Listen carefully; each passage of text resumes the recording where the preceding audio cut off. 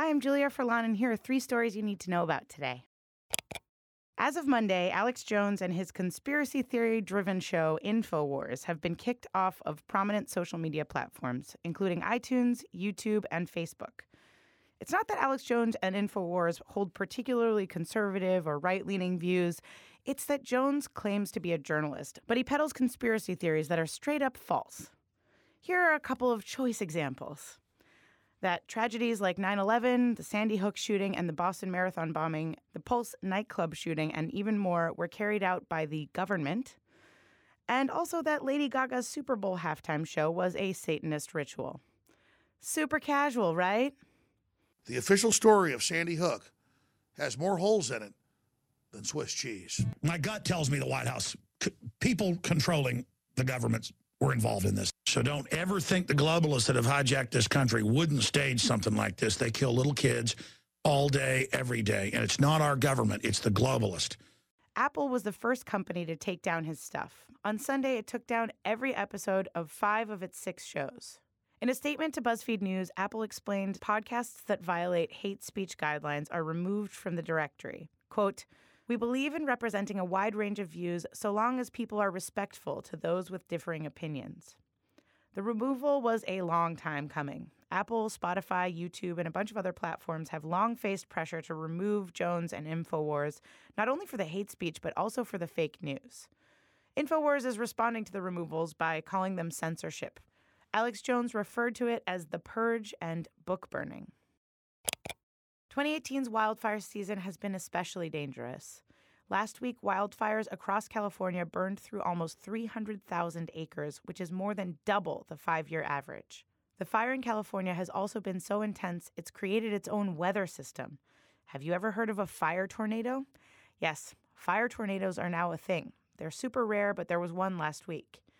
On Sunday, the Trump administration declared the fires in California a major disaster. Only a few hours later, the president took to Twitter to blame, quote, bad environmental laws for magnifying the crisis. He also said that the laws were not, quote, allowing massive amounts of readily available water to be properly utilized. It is being diverted into the Pacific Ocean. Firefighters, scientists, and other experts have noted that warming temperatures, dying forests and vegetation, population growth, and a bunch of other factors have made the state's fires increasingly unpredictable and extreme. One thing that has not contributed to the fires, a depleted water supply. Even the California Department of Forestry and Fire Protection has no idea what Trump is talking about. CAL FIRE spokesman Scott McLean said that they, quote, have plenty of water for the firefight. Trump's confusing tweet was the first time he said anything about the devastating California wildfires, which have killed at least 9 people and destroyed more than 1,000 homes.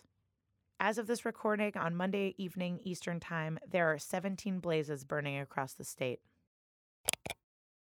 BuzzFeed News has a new show on Facebook Watch. It's called Profile, and it's hosted by the legendary Audie Cornish.